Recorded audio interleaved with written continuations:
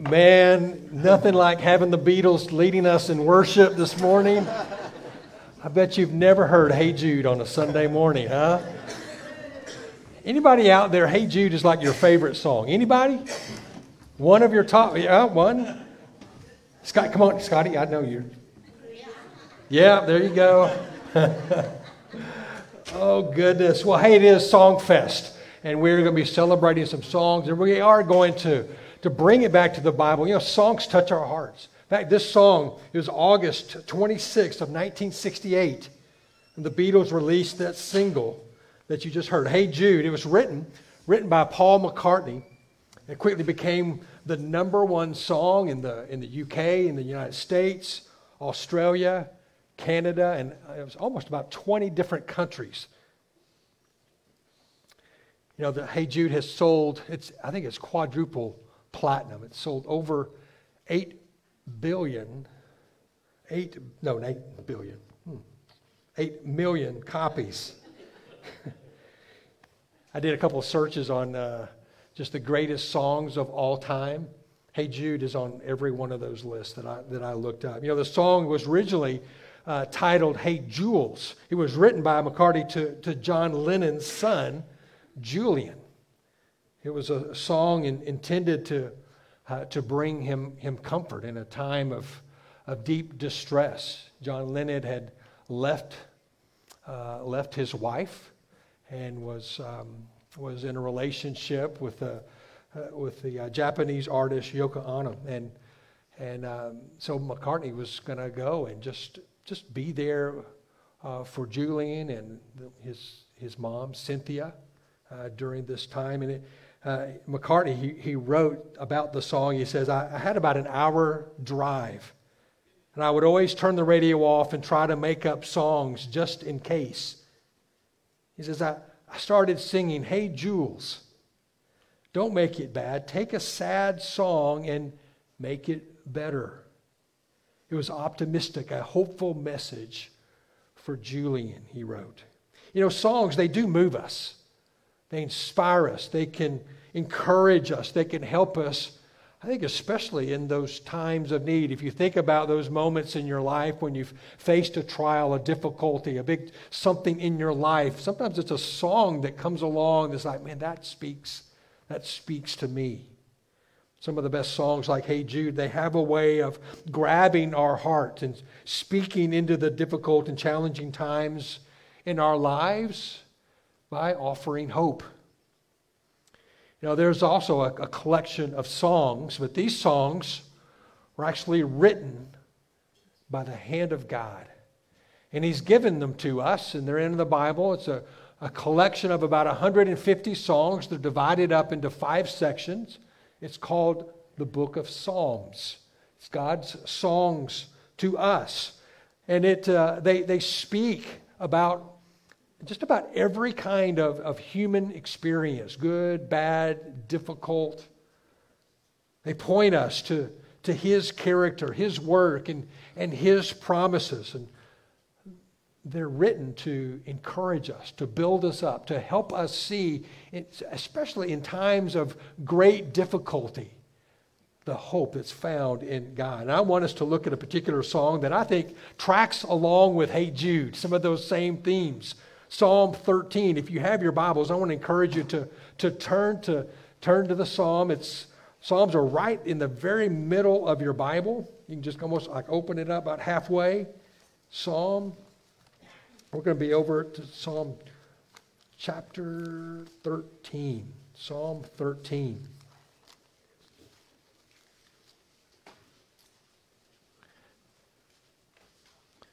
If you're using one of those black Bibles, you can find it real quickly, page 453. So I want to just read this song. It's just short, just 6 verses, 3 stanzas of 2 verses each. Follow along as I read. To the choir master, or to the choir director, a psalm of David. So King David is writing this psalm. He says, How long, O Lord, will you forget me forever? How long will you hide your face from me? How long must I take counsel in my soul and have sorrow in my heart all the day? How long shall my enemy be exalted over me. Consider and answer me, O Lord my God. Light up my eyes, lest I sleep the sleep of death. Lest my enemy say, I have prevailed over him. Lest my foes rejoice because I'm shaken. But I have trusted in your steadfast love. My heart shall rejoice in your salvation. I will sing to the Lord because he's dealt bountifully with me. It's a beautiful song, a song of lament. I think if you were to just kind of boil this down to, what is this psalm about? I think it's because, you could say it like this, because of God's promise-keeping and loyal love, we can trust that our sad song will be made better. Because God is a promise-keeping God, and because his love is faithful and loyal, he will take our sad song and make it better. A couple things. There's really three things in this psalm I want us to walk away from today. First of all, I want you to see that it's okay to lament to God. In fact, we should lament to God. Julian, in that time of struggle when he doesn't fully understand, and his mom and dad have separated, and now his dad is with another woman. What is going on here? Sorrow. Times of trials, difficulty. It's okay. In fact, it's good to lament to God. This song, Psalm 13, written by David, it really begins as a sad song. We don't know what the circumstances are in David's life, what's going on, but it's a heavy, he's carrying something very, very heavy. The song has, again, 3 stanzas. You can see it. Oftentimes your Bible will kind of have a little space in between those, verse 1 and 2, and then you'll see a space, and then verse 3 and 4, a space, and 5 and 6. The first 2 verses, this first stanza, did you notice 4 times David cries out, how long? How long? Oh God, how long? Lord, how long? That saying, time flies when you're having fun, but when you're on the opposite end, it's dead opposite, right?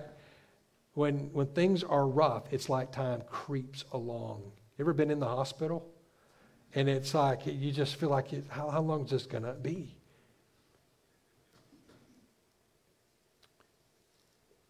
Desperation. And the desperation in this song it's not in the slowness of God's response.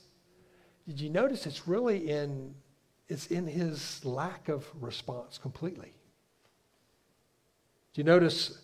Actually, I want you to see kind of this downward spiral that David goes through. First, David feels like God has forgotten him. He's first, how long? How long, O Lord, will you forget me? Forever? You forgot me. I'm out here all alone, and where are you? I'm crying out. God, how long am I going to have to experience this? He feels abandoned, alone, and forgotten. But his desperation descends further. He says, how long will you hide your face from me? It's one thing to feel alone, to feel forgotten. But it's another thing to feel like, okay, God, he knows what I'm going through, but he's turned his back on me. To feel rejection. To feel like God has just turned his face away.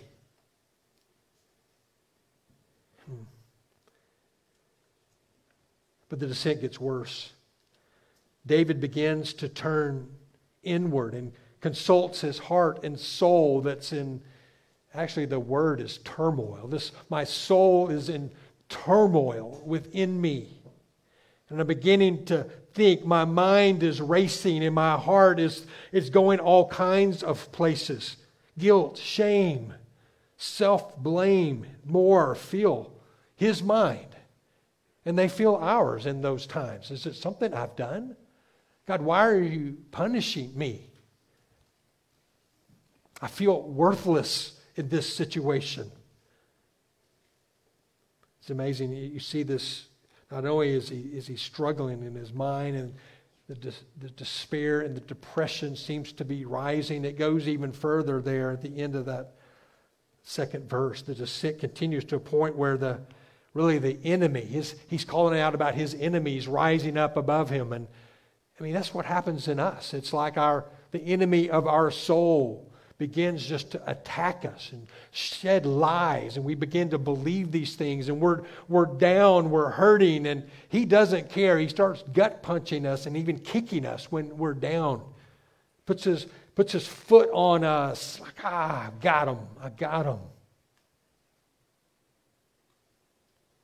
The downward spiral. Feels like Satan is even just laughing at our plight. Let me ask you, have you ever been on a descent like this? I've been there. In the middle of a struggle, have you ever maybe just felt, maybe that first stage, that just felt alone, abandoned, forgotten?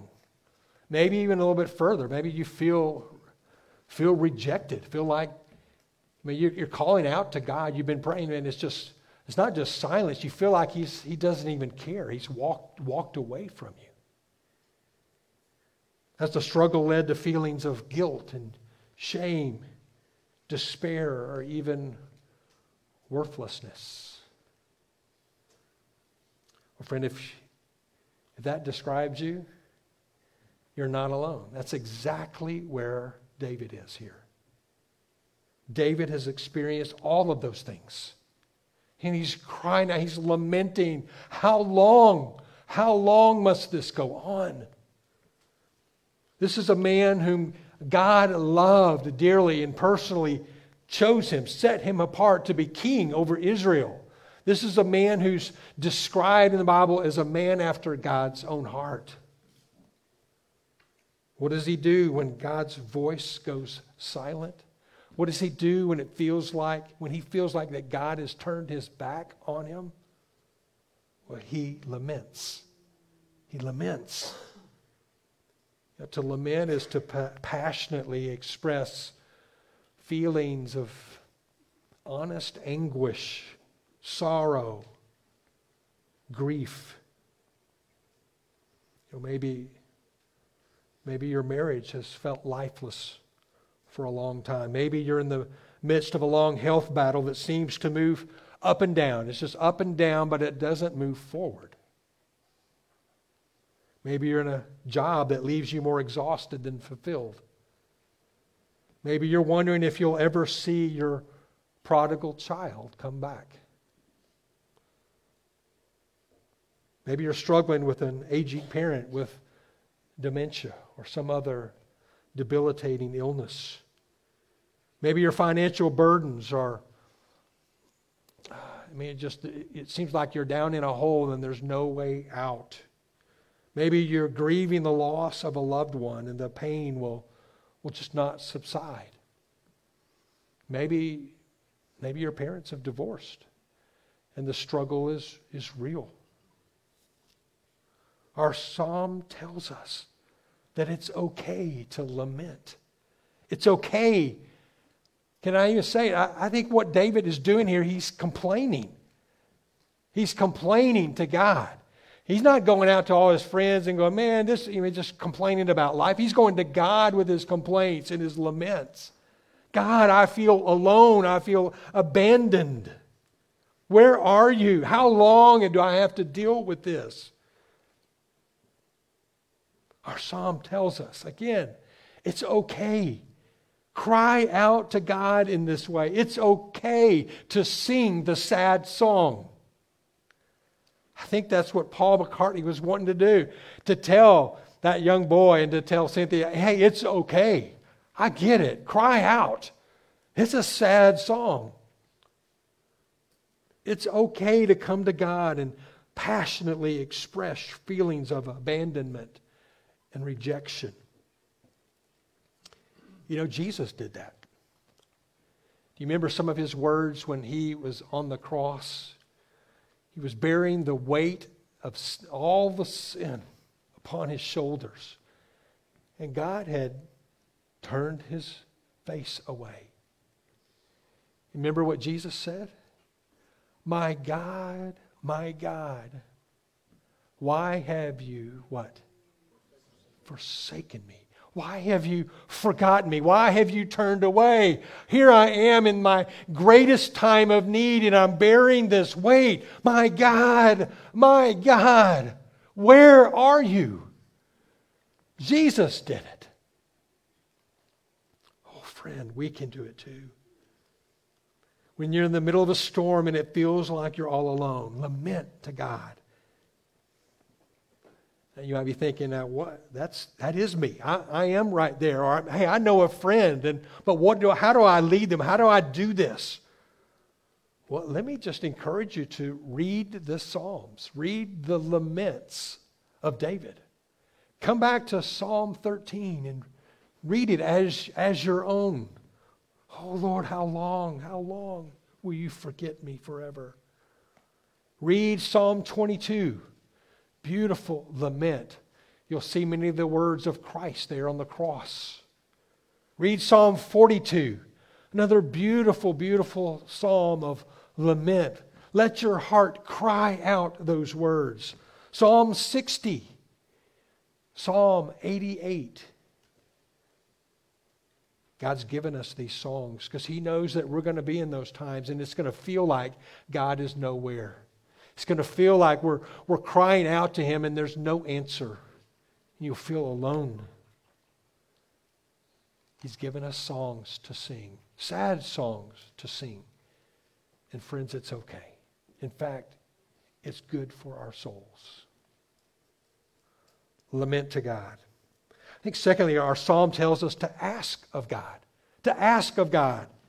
Notice in the second stanza of our song there in verse 3, David asked God 3 questions. Simply put, he says, consider me, answer me, and give me light. Give me light upon my eyes. There in verse 3, he presses into the personal relationship that he has with God. Did you notice it there? He says, "Oh Lord," not the God, "Oh Lord, my God." And that word Lord is the word, the original word is the Hebrew word Yahweh. It's that covenant-keeping, relational, personal God that walked with the people of Israel, that hung with them, that stood by them, the promise-keeping God. Oh Lord, oh promise-keeping God, you are my God. David knows that even though he can't hear God's voice, and though he can't see God's hand at work, he can still rest in God's character and His promises. I love what David asks of God, these 3 asks. He's like, God, first, see me. Here I am.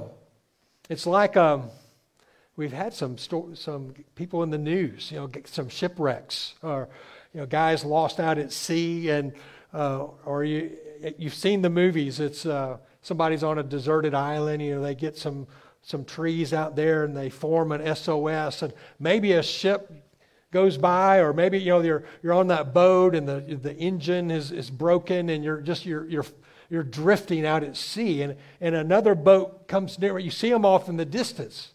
What does that person do? He doesn't just hang out. He gets up on the end of that boat and it's like, here I am, see me, right here, wave. That's what David is doing here. Here I am, Lord. Here I am. Consider me, see me. That word is look here. Second, David says, answer me. Or now, here I am, come and help me. I need you. Here I am, Lord, save me. I need your help. And then he closes it out with this third, it says, shine your light. Give me light. Bring light. I'm in darkness. The thing that I need is light. I need your light. Here I am, Lord. Save me and bring your strength, your goodness, your grace, your compassion, your forgiveness into my life. That's what I need. I'm dealing with shame and guilt in the middle of this situation. God, I need your rescue. Here I am. That's what David is doing. He's crying out. He's asking of God. Friends, when we feel alone and abandoned in our trials and struggles, turn to Him. Ask of Him. You know, it's interesting. We've been seeing just the devastating pictures of the loss and destruction caused by the fire out there at Maui, there on August 8th. The loss of life and possessions, income for so many Hawaiian families. We were talking about it this morning with some of the guys out there. It's just almost overwhelming. It may seem insignificant. To show up to those folks who have such need and just look at them and say, well, hey, ask of God. It almost feels like, that doesn't even seem like enough. Well, of course, we want to respond. We can respond. In fact, Southern Baptists are gathering. They're mobilizing. We have churches over there. We have the North American Mission Board right now is collecting resources to help mobilize people over there to help meet those needs. In fact, if you want to learn more about how you can give and participate, you can go to this website. It's sendrelief.org. I think it's back there. Maybe. Nope, don't have it. I'll take it back. If you go to sendrelief.org, and then you can go to that website and see what Southern Baptists are doing to help and meet that need. And you can actually give, and it'll help support the people there. But those folks, they do need physical and monetary help from people and organizations. It's going to be vital. Government's going to come in there. The military will probably come in there and help them. And it's a long road. But not only do they need the physical and monetary need, what they need more than anything is the supernatural, spiritual, overwhelming presence and help that comes from God. And so we pray and we ask. In fact, why don't we do that right now? Let's pray for those folks over there. God, we come to you even now, and though we are on this side of it, it's hard to fully understand the loss, but our hearts do break for them. 1,000 people still unaccounted for. Our loved ones, I'm sure they're checking websites all the time. Where is so-and-so? Where are they? Are they alive? And just wondering. And then their homes and everything they have, their businesses, gone. Oh God, how long? How long? And so we cry out, we ask God that you would show up in a powerful way. God, you would help all the various organizations and churches that are standing alongside them. We thank you for these means of grace that can bring food and water and just help them stand and help them recover the things that have been lost. But God, we know that it all can't be recovered. Loss of life is irreplaceable. So God, would you be their comforter? Would you be their strength? Would you fill them with hope in the midst of the sad song? God, would you make it better in a way that only you can? In Jesus' name, amen. Lament to God, ask of God, and third, our psalm calls us to trust in God. Trust in God.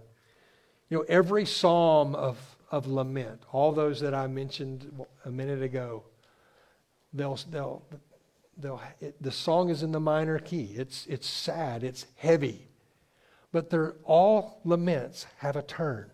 There's a turn somewhere. You're in the darkness, and then all of a sudden the door opens and there's light. Now, some of Some of the laments, it's a small crack, but it's enough light that it brings hope. Hey, there's hope at the end of this struggle. And in our song here, Psalm 13, this turn is found in stanza 3, verse 5. Look at it. David had gone on, how long, how long, how long, how long? He begins to cry out to God and ask of God. And then he says, but I have trusted in your steadfast love. My heart will rejoice in your salvation. Now think about this. David feels alone. He feels abandoned, forgotten, rejected. He feels worthless. He laments to God. Then he comes and he offers his honest, heart-wrenching feelings in anguish. He asks God. He prays and makes specific requests of God. Did you notice how God answers?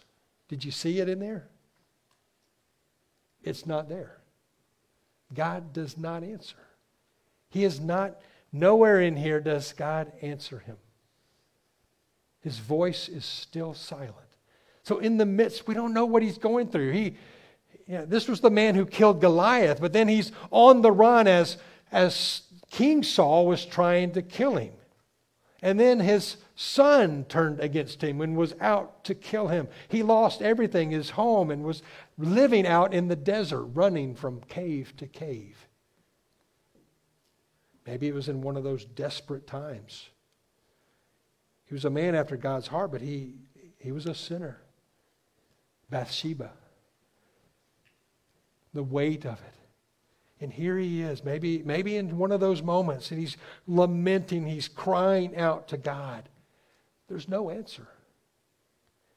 And then verse 5, but though I don't hear you, God, I trust you. I trust in your steadfast love. My heart will rejoice in the ways that you have shown yourself strong in my life. David moves towards God in unwavering trust and heartfelt joy. Now, friends, trusting in God isn't just some nebulous feeling. I mean, you ever been through something and somebody comes at me, you can just trust God. I mean, that's a good word, but what does that mean? We were talking about this the other day and stuff. What does it mean? Hey, just trust God. Okay. All right, I want to. That's okay. David does it. He cries out. So, but what does that look like?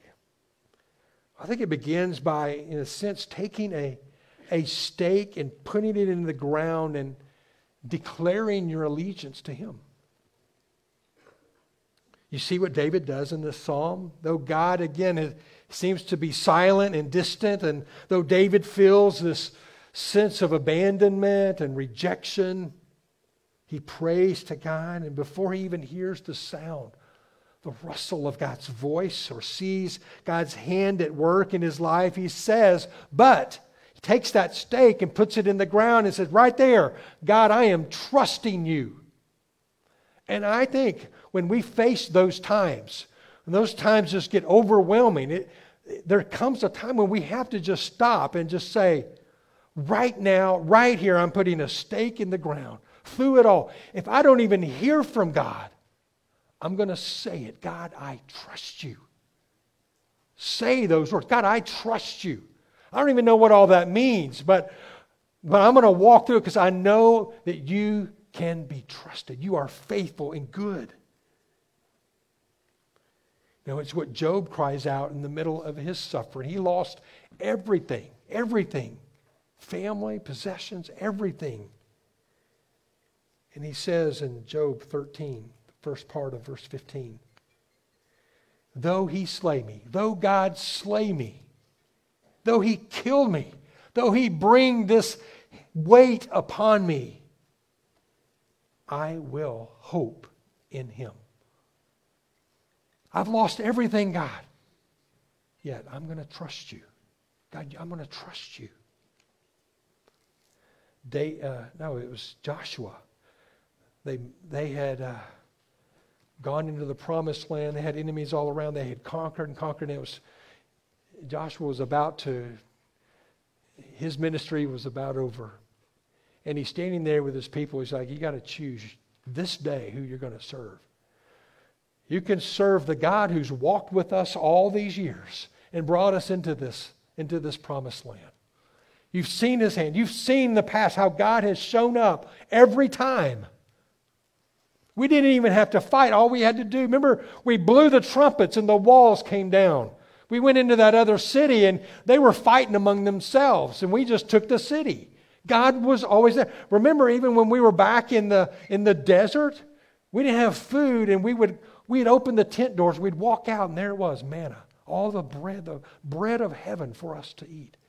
We didn't know where we were going to get water. Remember, Moses he took his staff, and water came out like a river out of the rock. God has been faithful.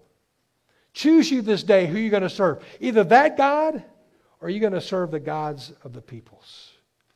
But as for me and my house, puts a stake, wham, I'm going to serve the Lord. We're going to serve the Lord. Friend, in the midst of the trial, grab your stake, put it in the ground, and say, I don't understand what's going on. I'm crying out, and God doesn't, but I know who He is. And you say, I trust in you. I'm going to place my hope in you.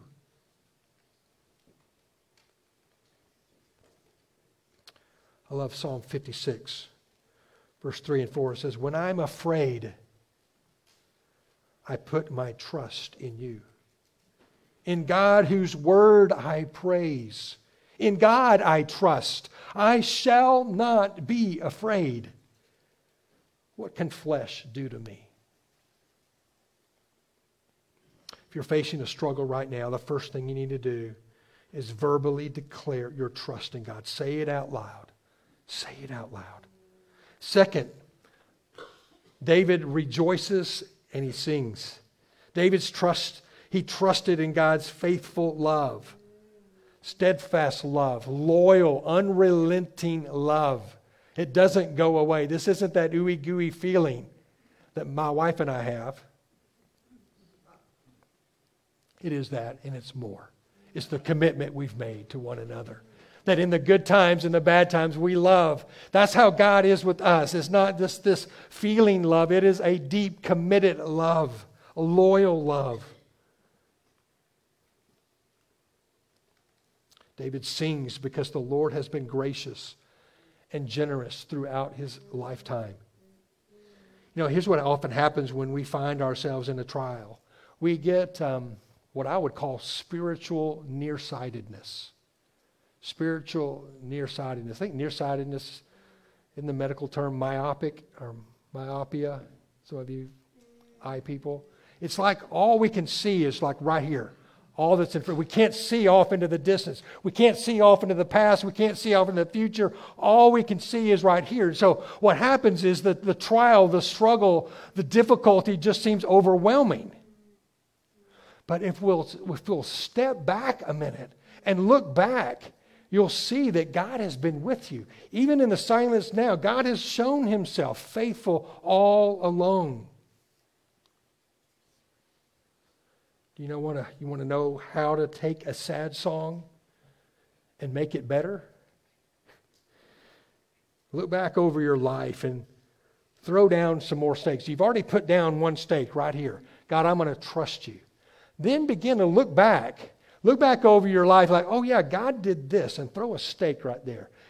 Angela and I have done that. We've done it recently. We've done it kind of through our lives, kind of looking back, especially in those moments of challenge. We got married when we were at seminary. We lived in this little duplex. We didn't have a whole lot of money, and then we took a church. I didn't know what I was doing. My first full-time church, and we moved. We were living in a garage apartment.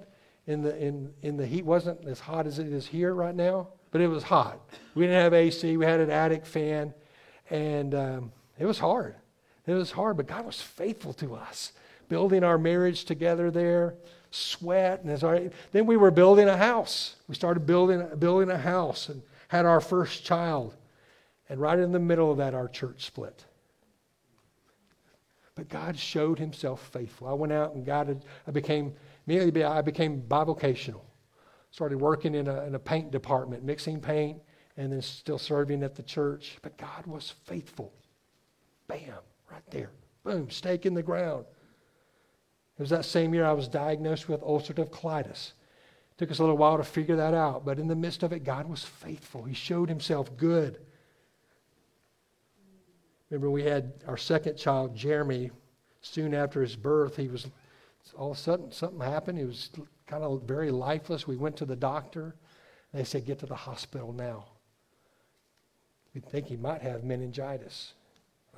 What does that mean? And you look that up, it's not good. But God was faithful through that. We were on our way to Georgia one summer.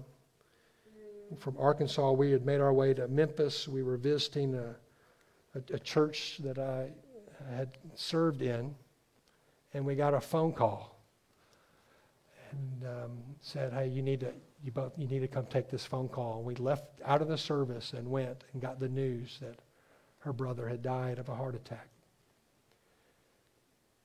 God was faithful through it. It was hard, but God was faithful through it. A stake in the ground. We saw his hand working. We had both boys. We wanted another. We tried and tried and tried. Year went by, 7 years. And we had to trust in the Lord. And we cried out to him, God, how long? How long? How long? We long to have another child. And God, where are you? We're crying out to you. 7 years. And then God showed himself faithful. Gave us Bethany. 2012, I was diagnosed with colon cancer. Went through a lot. God was faithful. Faithful every time. And we go back and we see it. There's a stake right there, and another one here, and another one here, another one there, another one there. And they lead all the way up to right now. And you look back and you go, they're not just scattered about. They have a plan and a purpose, and they brought us to this moment now. God is faithful.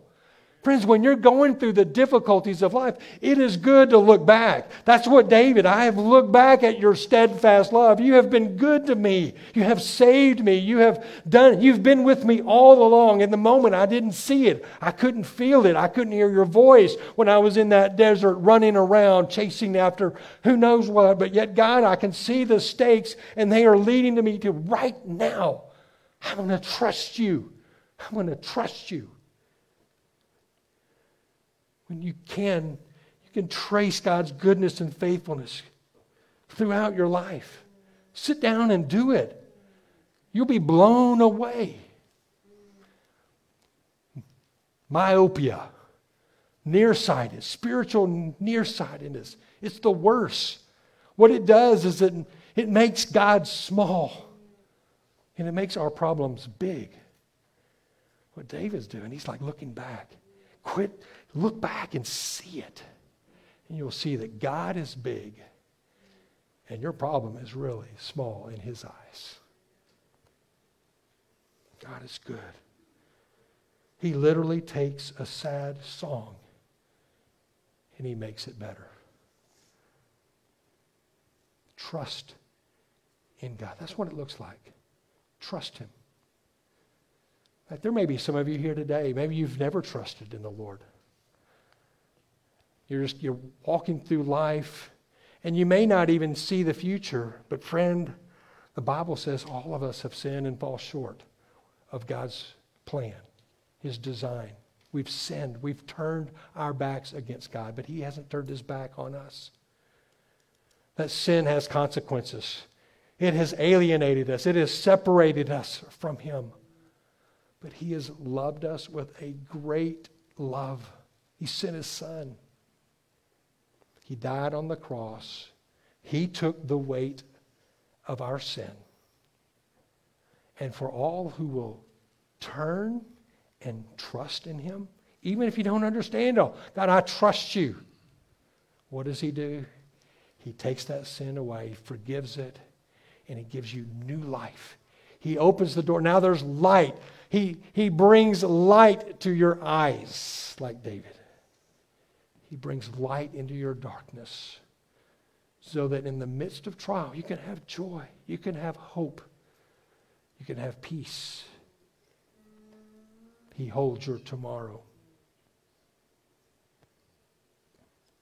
Let me give you one last action step from our psalm. David is singing this song personally. It's all me, me. Consider and answer me, O Lord, my God. I have trusted in your steadfast love. My heart shall rejoice in your salvation. I will sing to the Lord. But did you notice the prescript at the beginning of the song?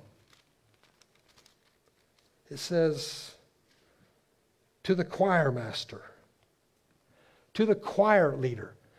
David is no soloist. He's writing this song and we sing it just like we sing a lot of our songs today. We sing it in the first person. But we're not soloists.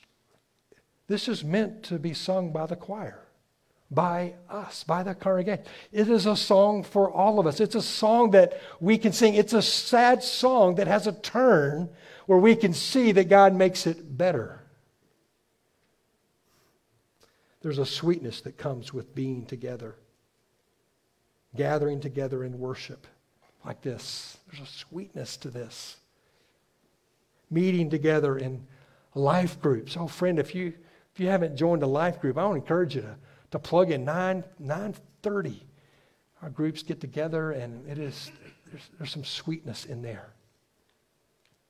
Share, gather around the Word, and fellowship together. Gathering together over a meal. When our seniors come together, we're going to gather in here and sing some songs, sing some old song, and pick your favorite hymn. Then we're going to go out and have a delicious meal together and just talk about the goodness of God, the sweetness of friendships. How old is a senior? I don't know. Just come on. You got a little gray? Come on. Playing pickleball together. We've started this thing. It's kind of gone crazy in our church. Sunday, this afternoon, 4 o'clock, right up here. You want to come just have a sweet time together? Right there in the gym, 4 o'clock. We'll teach you. If you don't know, come on. Come on. So many, many other ways. Serving together is a beautiful way to experience the sweetness of being a church body, a family together. Getting a part of a serve team.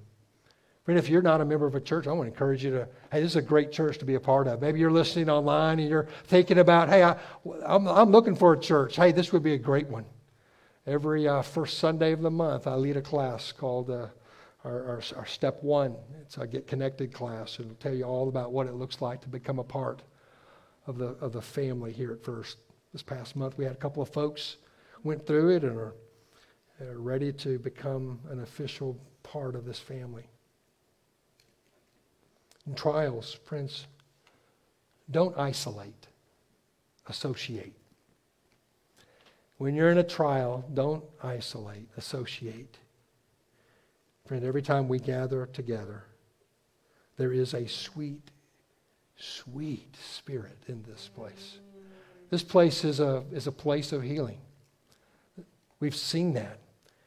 Some have been hurt by churches. Some have been going through trials. And it's a great place to come and just receive healing from the Lord, from the fellowship and encouragement of others. First Baptist Church, God is doing some wonderful things here. It's a joy to be a part of it. It's a joy to stand alongside you. There is a sweet, sweet spirit in this place. Let's pray together. God, you are good even when we don't hear it or see it from you.